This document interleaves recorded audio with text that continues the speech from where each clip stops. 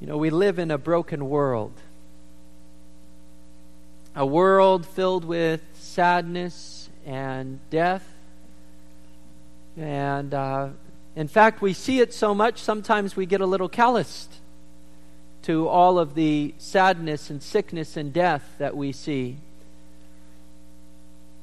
We're told, spirit of prophecy, that when Adam and Eve saw that first leaf fall from the tree, that first leaf that turned brown and died, that tears filled their eyes.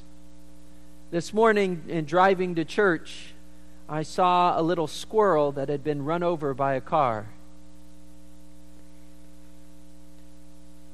Didn't think twice about it. Just kept on going. We live in a broken world, don't we?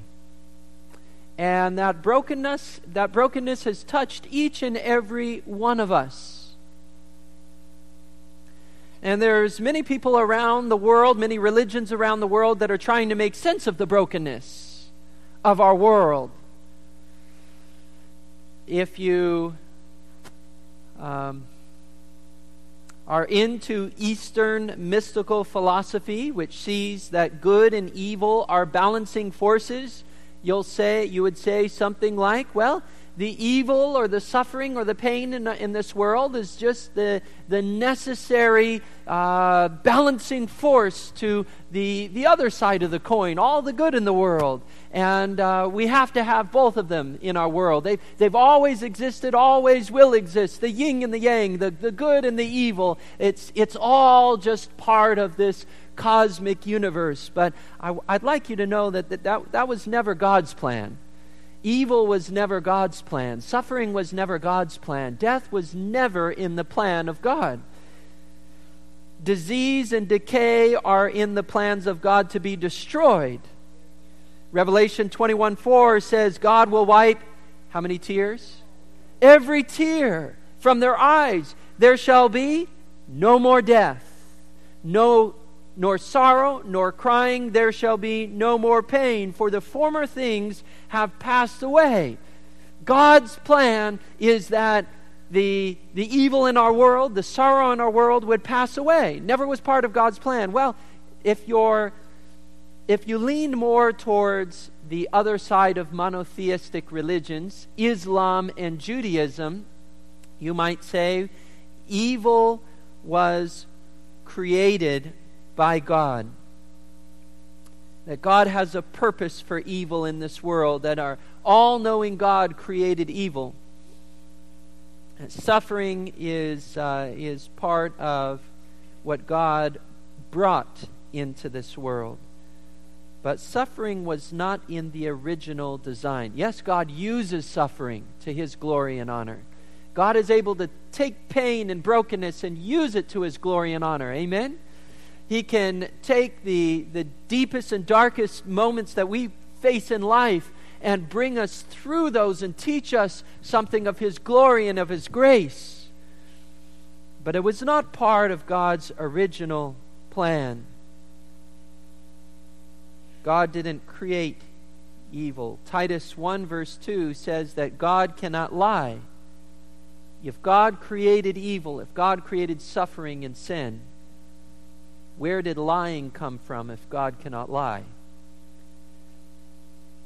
James 1 verse 13 says, God cannot be tempted with evil, neither tempteth He any man. If evil and sin came from God, and God can't tempt anybody, according to the Bible, who tempts mankind if temptation does not come from God?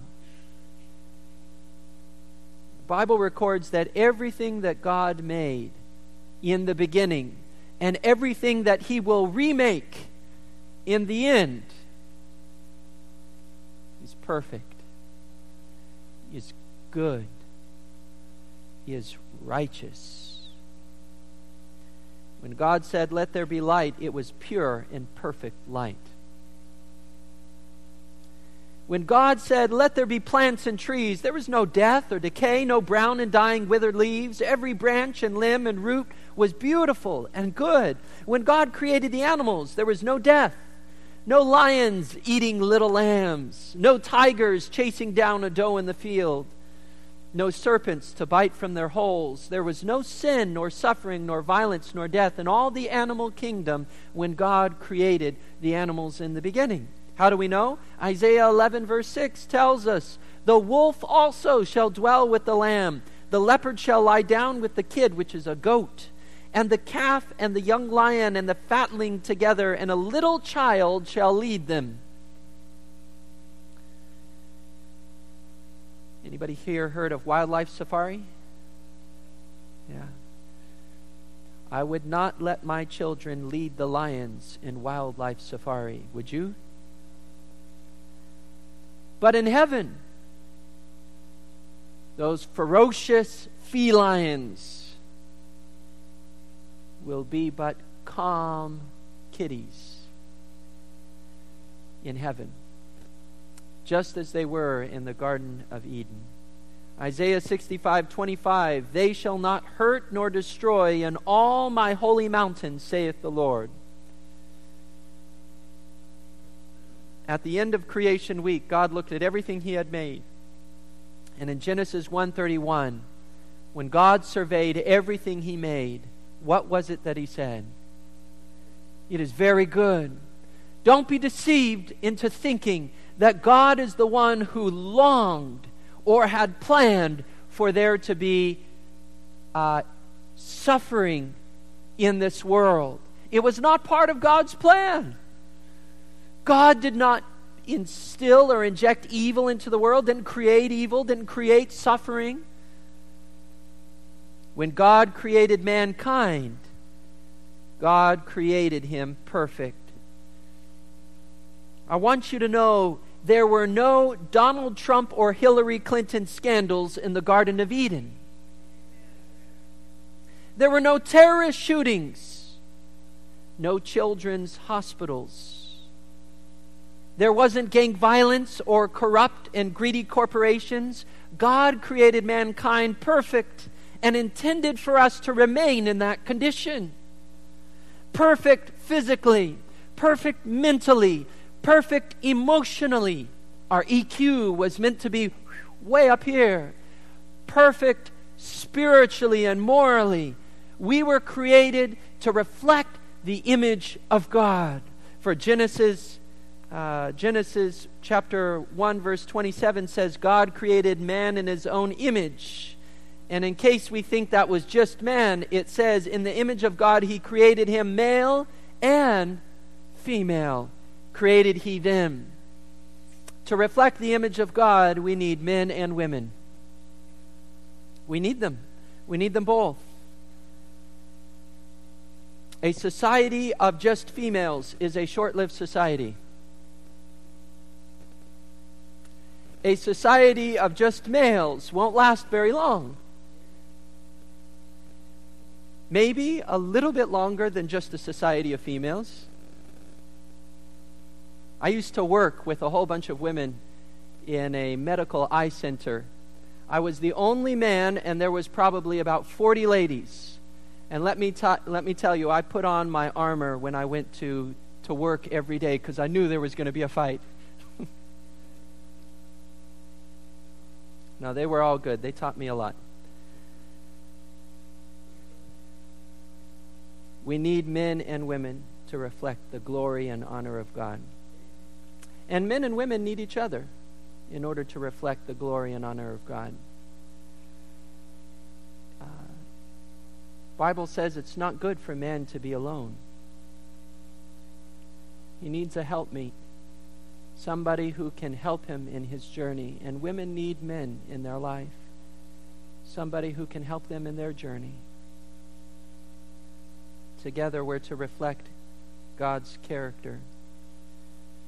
Psalms 8 verses 3 through 5. When I consider thy heavens, the work of thy fingers, the moon and the stars which thou hast ordained, what is man that thou art mindful of him, and the son of man that thou visitest him? For thou hast made him a little lower than the angels, and hast crowned him with glory and honor. In the beginning, God created men and women perfect, beautiful, strong, healthy, clear minds. stable emotions, and a morality, a moral compass that would stand for the truth of God. We can know, friends, that it was never God's plan that man should ever taste the bitter fruit of sin, suffering, sorrow, and death. But from the beginning of time, God had declared what would be the result of disobedience to his law. Genesis 2:17 says, "But the tree of the knowledge of good and evil you shall not eat, for in the day that you eat of it you shall surely die." Romans 6:23, say it with me, "For the wages of sin is death. And we know the end, but the gift of God is eternal life in Christ Jesus our Lord." Isaiah 59 verse 2, "Your iniquities have separated you from your God. Your sins have hidden his face from you, so that he will not hear you." Now some may say, but taking fruit seems like such a small sin. Such a little sin to pluck that fruit from the tree. There's one principle that binds the entire universe together, and it is love manifested through perfect obedience. That one principle binds everything together. You know, the laws of God are obeyed throughout the universe.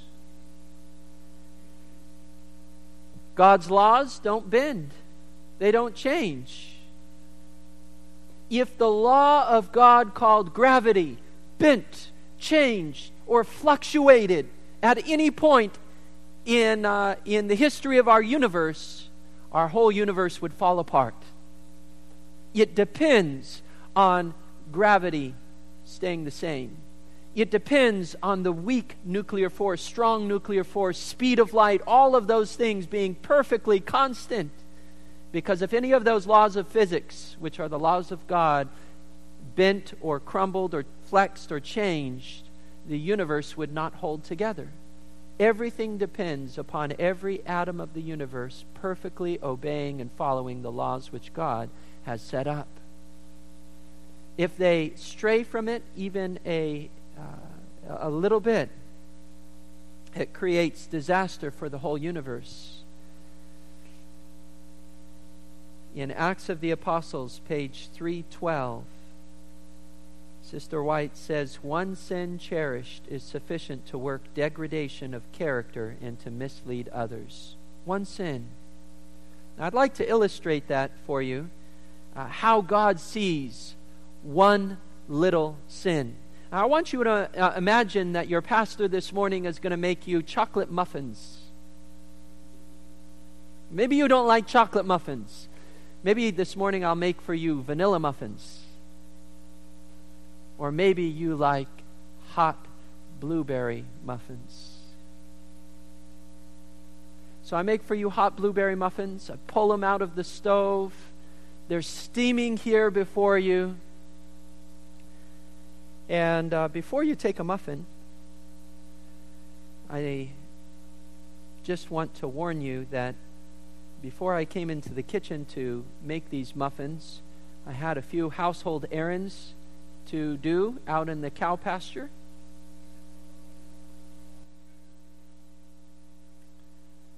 One of my duties at home is to make sure that all of the patties are picked up before breakfast.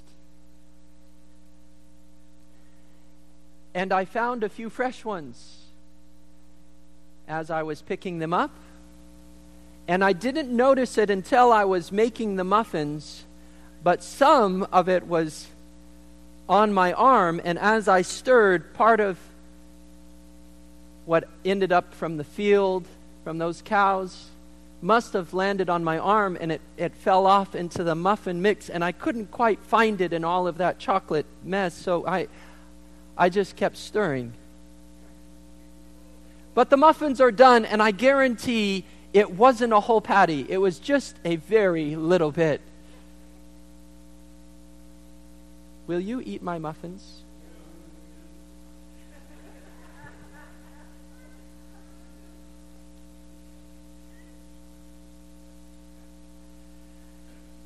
Now, what if in that moment, just before you eat those muffins, I paused and said, wait a minute, that actually might not have been from the cows.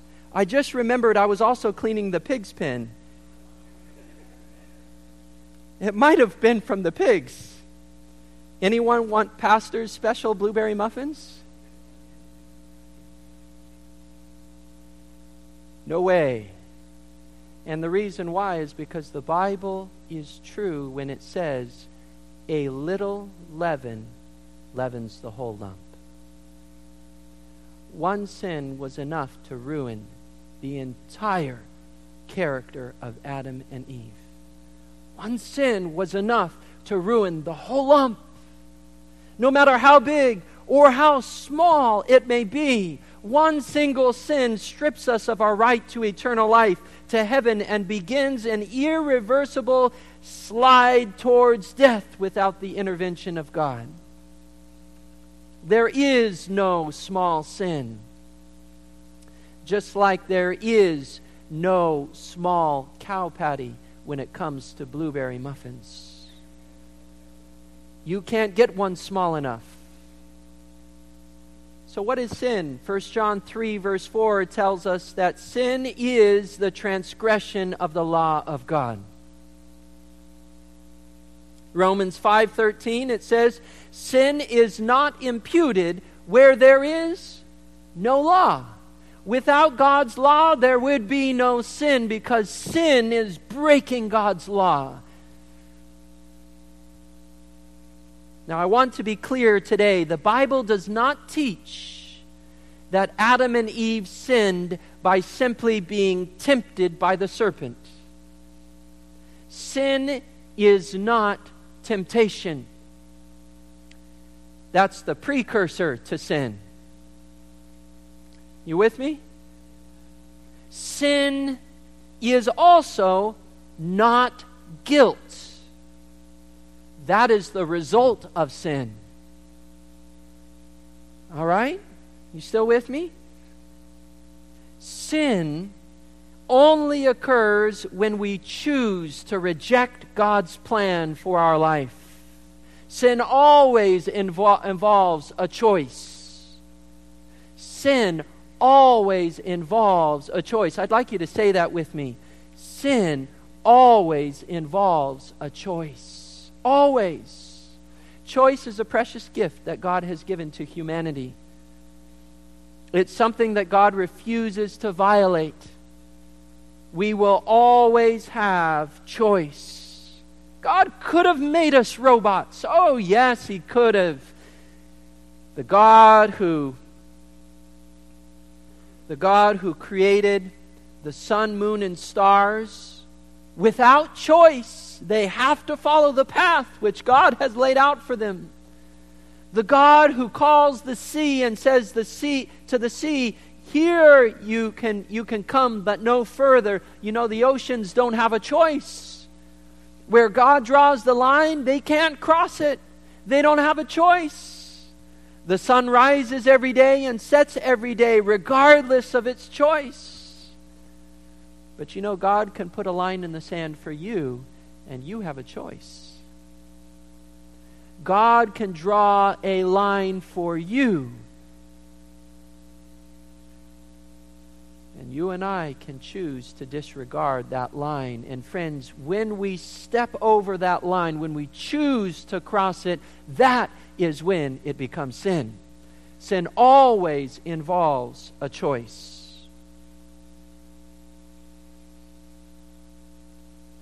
James chapter 4, verse 17 tells us, therefore to him who knows to do good and does not do it, to him it is sin. Sin always or only occurs when we violate something that is known.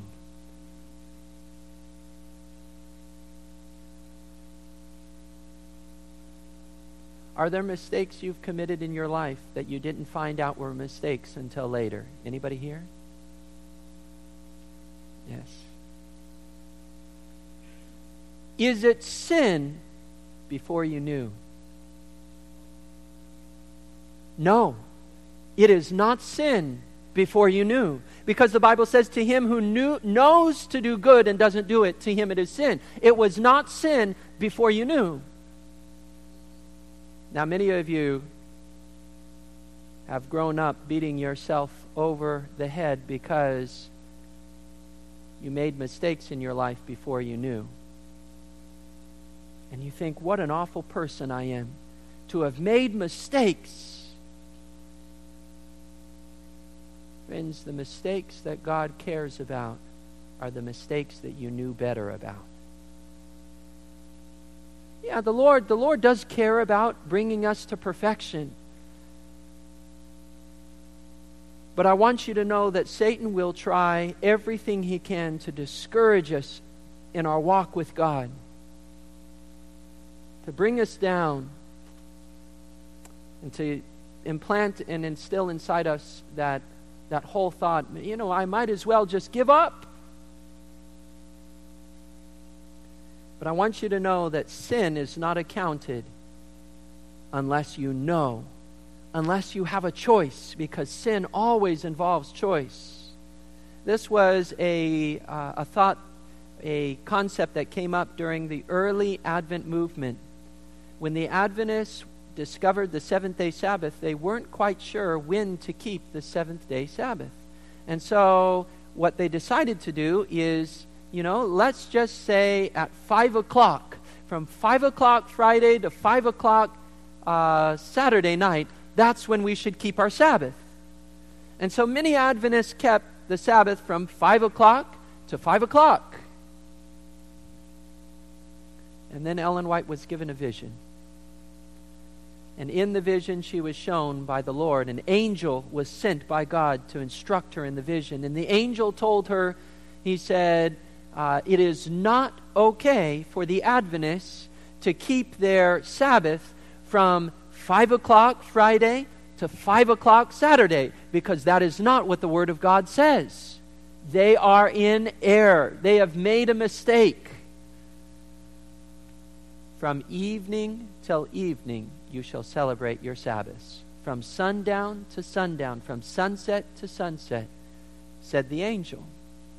And so Ellen White asked the angel, well, is the frown of God upon us because we haven't been following this right path all along? And this is what the angel said. First Testimonies, Volume 1, page 116. Said the angel, if light come, and that light is set aside or rejected, then comes condemnation and the frown of God. But before the light comes, there is no sin, for there is no light for them to reject. This is an important concept for our church to understand, because we will not be condemned for the mistakes and errors in our life. We will be condemned in the end for the light that we rejected. Is there a difference? There is a difference. Testimonies, Volume 4, page 358. There is no sin in having temptations, but sin comes when temptation is yielded to.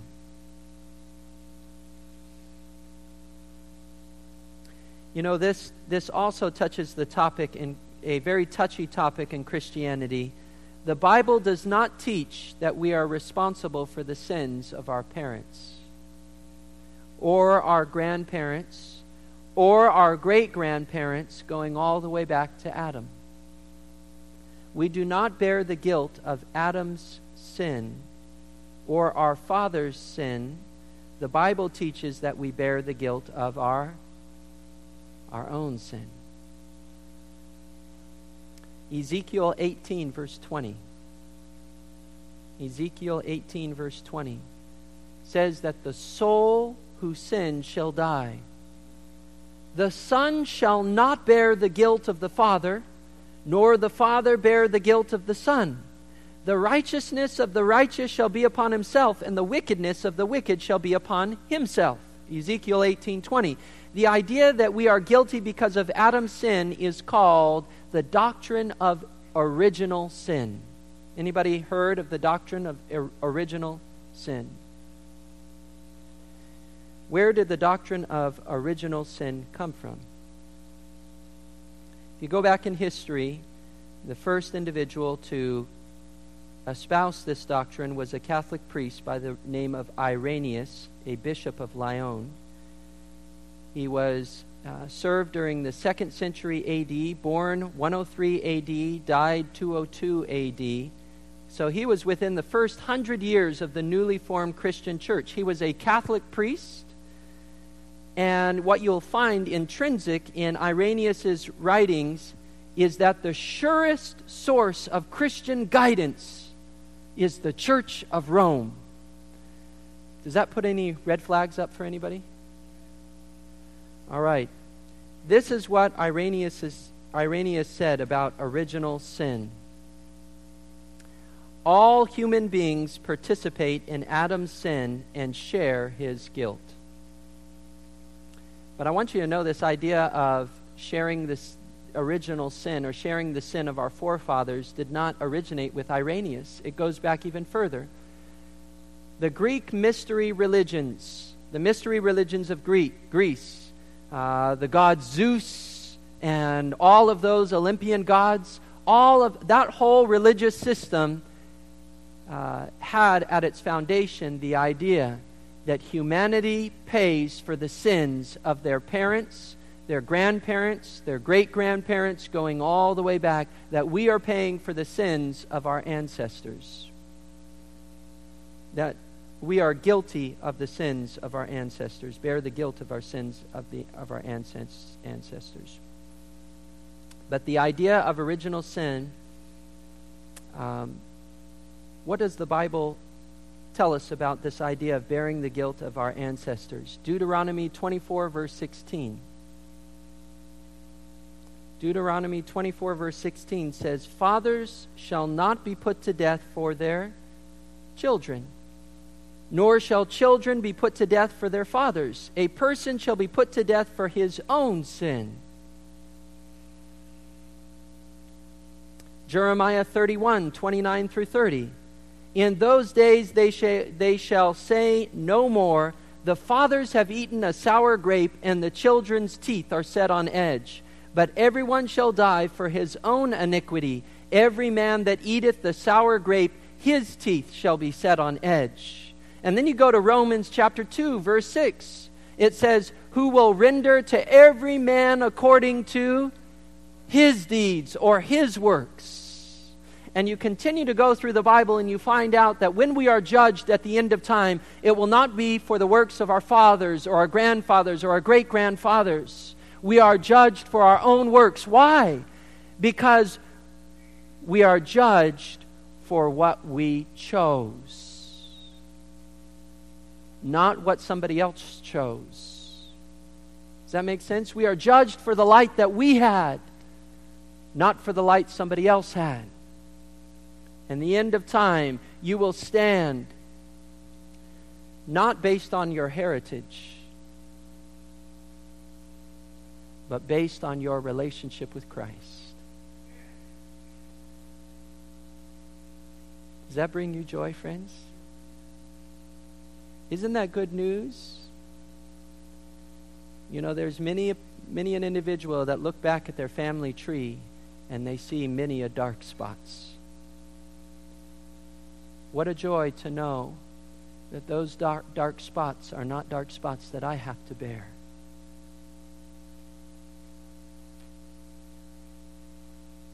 Just as we can't be condemned by someone else's sin, the opposite is true. We can't be saved by someone else's righteousness. Ezekiel 14, verse 20. "Though Noah, Daniel, and Job were in it, as I live, saith the Lord God, they shall deliver neither son nor daughter. They shall but deliver their own souls by their righteousness." You know, sometimes I meet individuals and they tell me what generation Adventists they are. Anybody? You ever been there? First generation. That's the best generation to be. I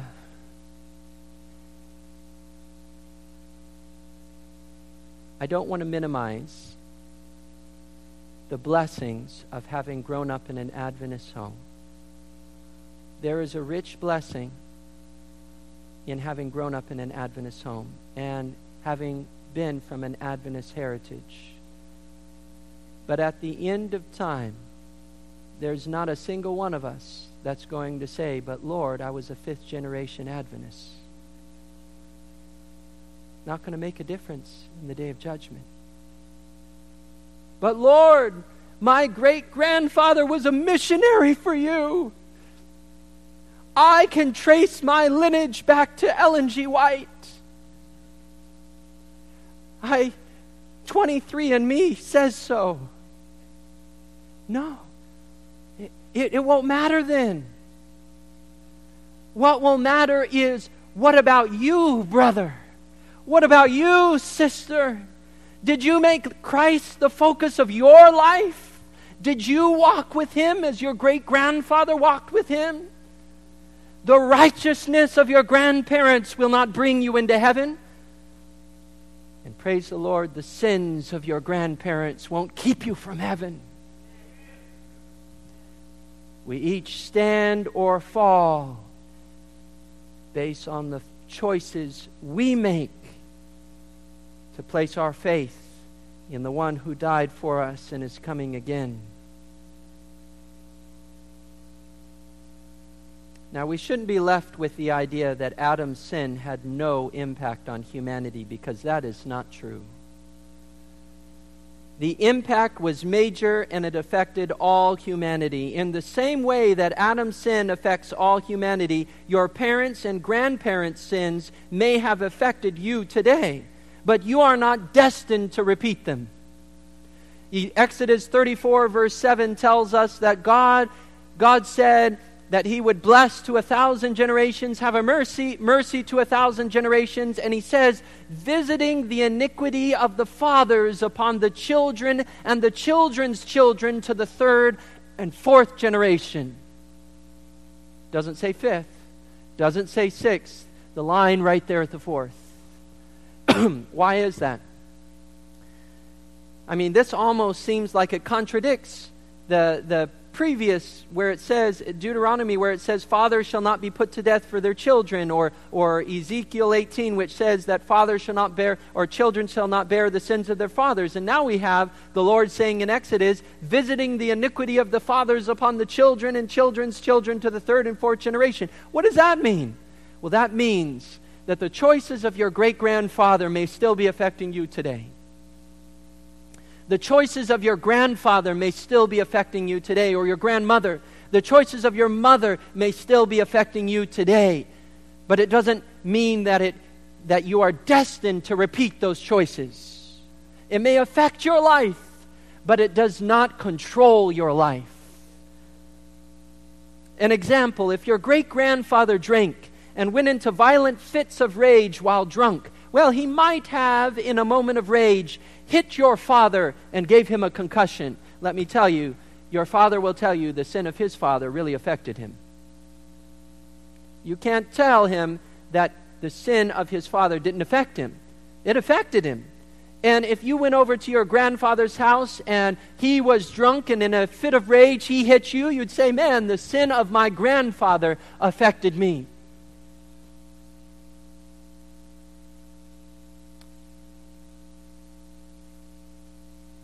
Or let's say you have a broken marriage in your family. You know, divorce affects the children. Divorce affects the grandchildren. Divorce affects, even to a degree, the great-grandchildren. But once you get to the fourth generation, the connection has now been lost. I remember my great-grandfather. I don't remember my great-great-grandfather. I've seen pictures of him. Great-great-grandpa Joy. Seen pictures of him, but I never met him. I don't know what he did in his life. I mean, he could have committed the worst sins. I don't know. It doesn't really affect my life. But I knew my great-grandfather. His sins affect my life.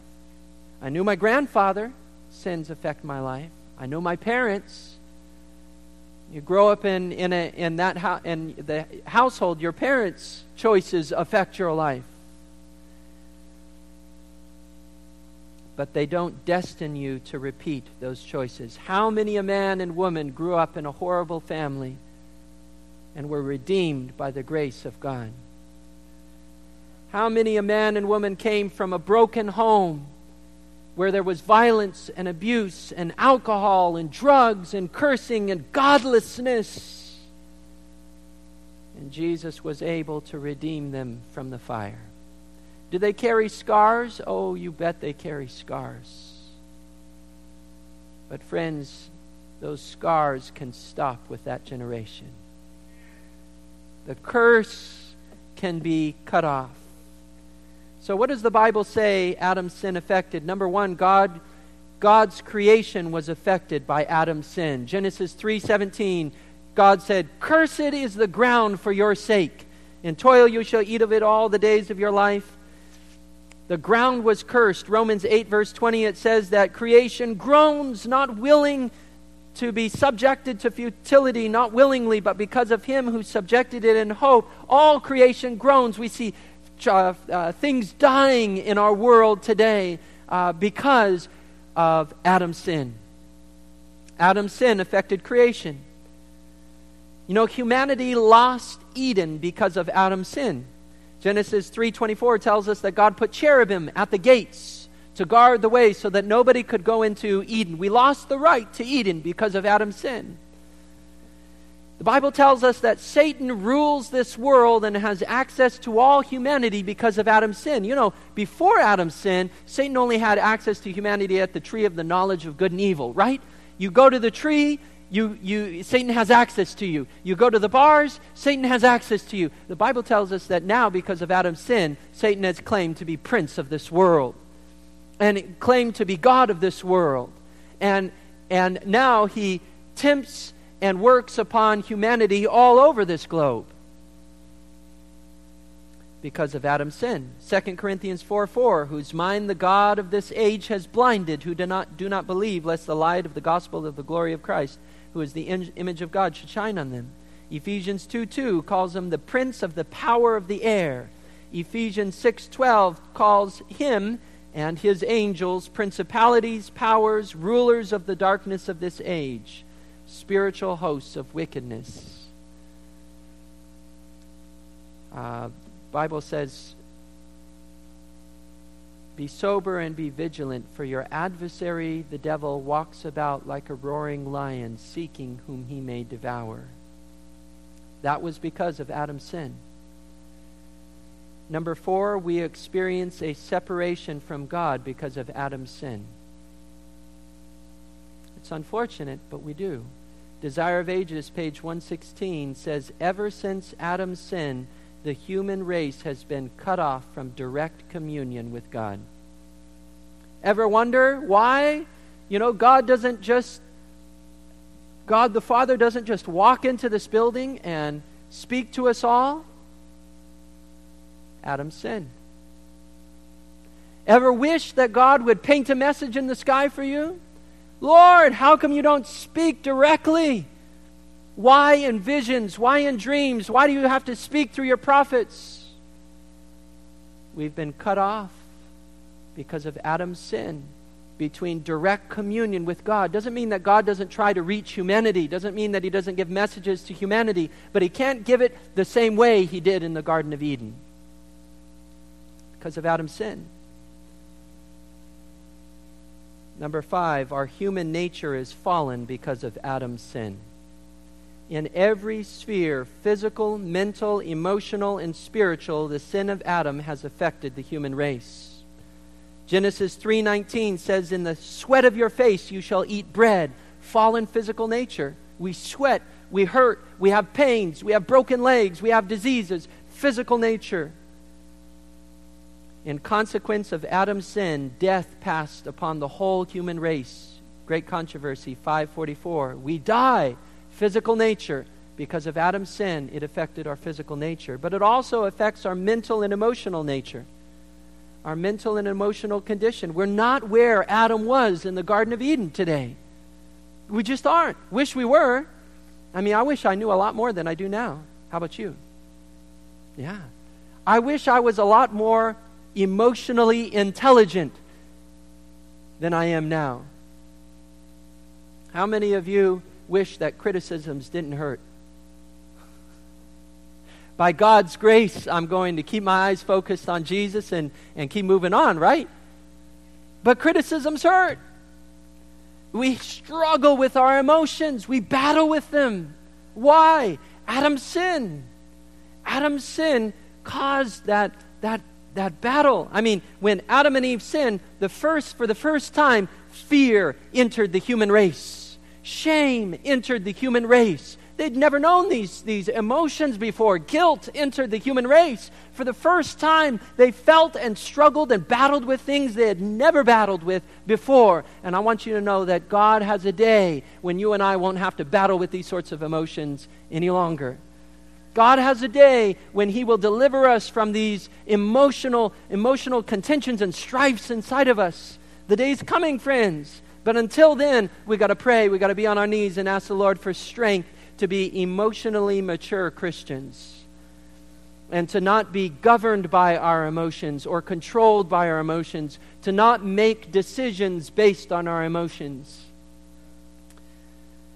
And lastly, fallen spiritual and moral natures. There's no question that morally and spiritually we are degenerate from what Adam and Eve were. In fact, so degenerate that the Bible says without the interposition of Christ, there would be no hope for humanity. John 15, verse 5, Christ says, without me, you can do nothing. Believe it, friends. Believe it. There is nothing good that you and I can do apart from Christ. Why? Our natures, our human natures are degenerate, friends. They're weakened to the place that we cannot, without the help of Christ, get up and move towards God. 1 Corinthians 2:14 says, the natural man, that's our nature, our spiritual nature, the natural man does not receive the things of the Spirit. Galatians 5:17, for the flesh lusts against the Spirit, and the Spirit against the flesh, and these are contrary one to another, so that you do not do the things that you wish. And for this reason, the Bible says, all have sinned and fallen short of the glory of God. Desire of Ages, page 122, in our own strength, it is impossible for us to deny the clamors of our fallen nature. So what is the condition of humanity? Without Christ, we are utterly and morally destitute. We are so weak, it is impossible to follow God. We live in a cursed world that causes us heartache, sadness, and death. Satan rules us as slaves, and we follow his bidding as if it were our own will. This is the condition of all who are separated from Christ. And this is why we have what we have in our world today. Now, we could blame it on Adam, but the Bible says that all are guilty before God. Mother Teresa, Pope Francis, your favorite elementary school teacher, yes, even your preacher stands before you as one who's sinned and fallen short of the glory of God. There will only ever be one remedy to the human condition: a life centered in Jesus Christ. Embrace this truth with your life, friends. There is only one remedy for humanity. Only one thing that can lift us from the ruin that destines us to eternal destruction, and that is Jesus Christ. He is the only hope. That is why Jesus said, I am the way, I am the truth, I am the life. No one comes to the Father except through me. I am the bread of life. I am the good shepherd. I am the gate. I am the water of life. I am who I am. I am is the only one who can save you. Jesus Christ is the hope of this church. He's the hope of your life. Without Jesus, you and I are destined to pay the penalty for the human condition. We are destined to be trapped and sunk low in the human condition. Acts 4 verse 12, nor is there salvation in any other, for there is no other name under heaven given among men by which we must be saved. As I've challenged you in the past, I challenge you again today, and I will continue to challenge you, friends. Center your life on Jesus Christ.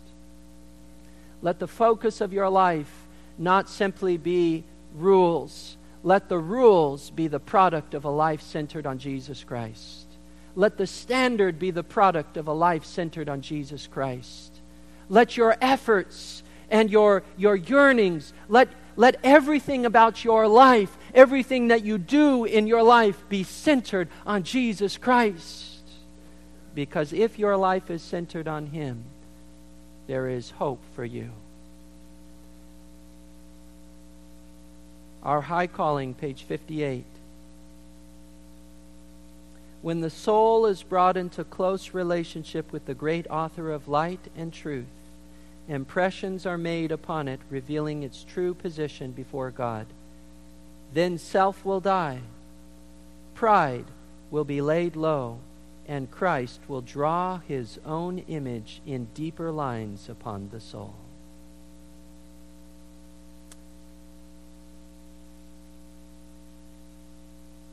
So what's the key? Committing at least every day, at the very least every day, to having devotions. That's your lifeline, friends. You know, at the beginning of January, we made an appeal for individuals in this church to commit to having devotions. Since the beginning of January, I'd like to just ask, how many of you have continued to have daily devotions? Can you raise your hand up high? Amen. Praise the Lord. God will continue to bless you. I want to encourage you to press forward. Don't give up those daily devotions. You might be tired, but don't give it up. Don't give it up. Something, I believe we need to get to a standard. We need to have daily devotions. Ellen White talks about an hour a day. Keep Satan away. Well, it doesn't quite go that way, but she says an hour, thoughtful hour, contemplating the life of Christ. But I'm under the firm conviction that everybody has to start somewhere. Something is better than nothing. Something, my friends, is better than nothing. If you feel like you only have enough faith to start with something, friends, for goodness sakes. This is your eternal life. You need Jesus, or you are destined for, and I hate to say it, but it's the truth. Without Christ, we are destined for hell. Something is better than nothing. There are those who did not raise their hands today, which indicates that you may not be having personal devotions in your life. I want to make an appeal to you today to change that, to commit and plan today to make that change in your life. We don't have time, friends, to focus just on the things of this world. We need Christ to fill our hearts, to fill our minds. We need that lifeline. Without it, we will not see heaven. I want to make an appeal to you today, as if Christ were standing before you. Today, will you decide to have daily devotions with the Lord? For those of you who are feeling under the conviction of the Lord to make that commitment, or to recommit, to remake that commitment, I want to ask you before the Lord to raise your hand. Say, Lord, I want to commit to having daily devotions. I want to focus my life on you. Amen. Amen. Amen. Gracious Father, seal that conviction, I pray. Seal that decision, I pray. There's one other There's one other appeal I want to make, and that is for those who are having daily devotions. You know, Jesus said, you search the Scriptures, for in them you think you have eternal life. There is a way of reading the Bible that does not include seeking for Jesus. Perhaps you've had devotions like that, where you read, and at the end you're about as empty as you began. And you pray, and you're about as empty as you began. The devotions that make a difference in people's lives are devotions that are centered on Jesus Christ. To study His life, His birth, His childhood, His teaching ministry, His death, His resurrection, His ascension, to study the life of Christ now in the heavenly sanctuary. To study Christ is what brings life to our devotions. And I want to challenge you, if you are currently doing devotions, that you would begin making Jesus a central part of your devotions, that you would study the Bible to discover Christ.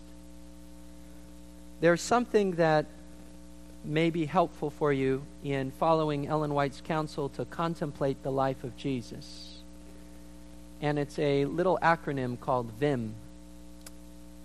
You've heard of Vim and Vigor? If you want to have vigor, you need to have Vim. If you want to have vigor in your spiritual life, maybe bring a little Vim into your devotional life. What does VIM stand for? V, visualize. As we're reading the Bible, we can read the Bible without actually experiencing the Bible in our mind. You ever been reading a book and your mind goes somewhere else, and before you know it, you're at the bottom of the page of the book and you have no idea what you read? Anybody here? Come on, admit it. I've done it before. Yeah, you can do that in your devotions too. In order to keep your mind from wandering, visualize what you are reading. If it says Jesus is in a boat, close your eyes and picture Jesus in the boat. If it says Jesus reached out and touched the woman, that her flow of blood, the woman reached out and touched the hem of his garment, that the flow of blood might cease. Imagine in your mind that woman pressing through the crowds to touch the hem of Jesus. Imagine in your mind what it would have been like to see this woman pressing through the crowds. Now we come to I, Vim. Visualize what's going on. Imagination is a powerful tool.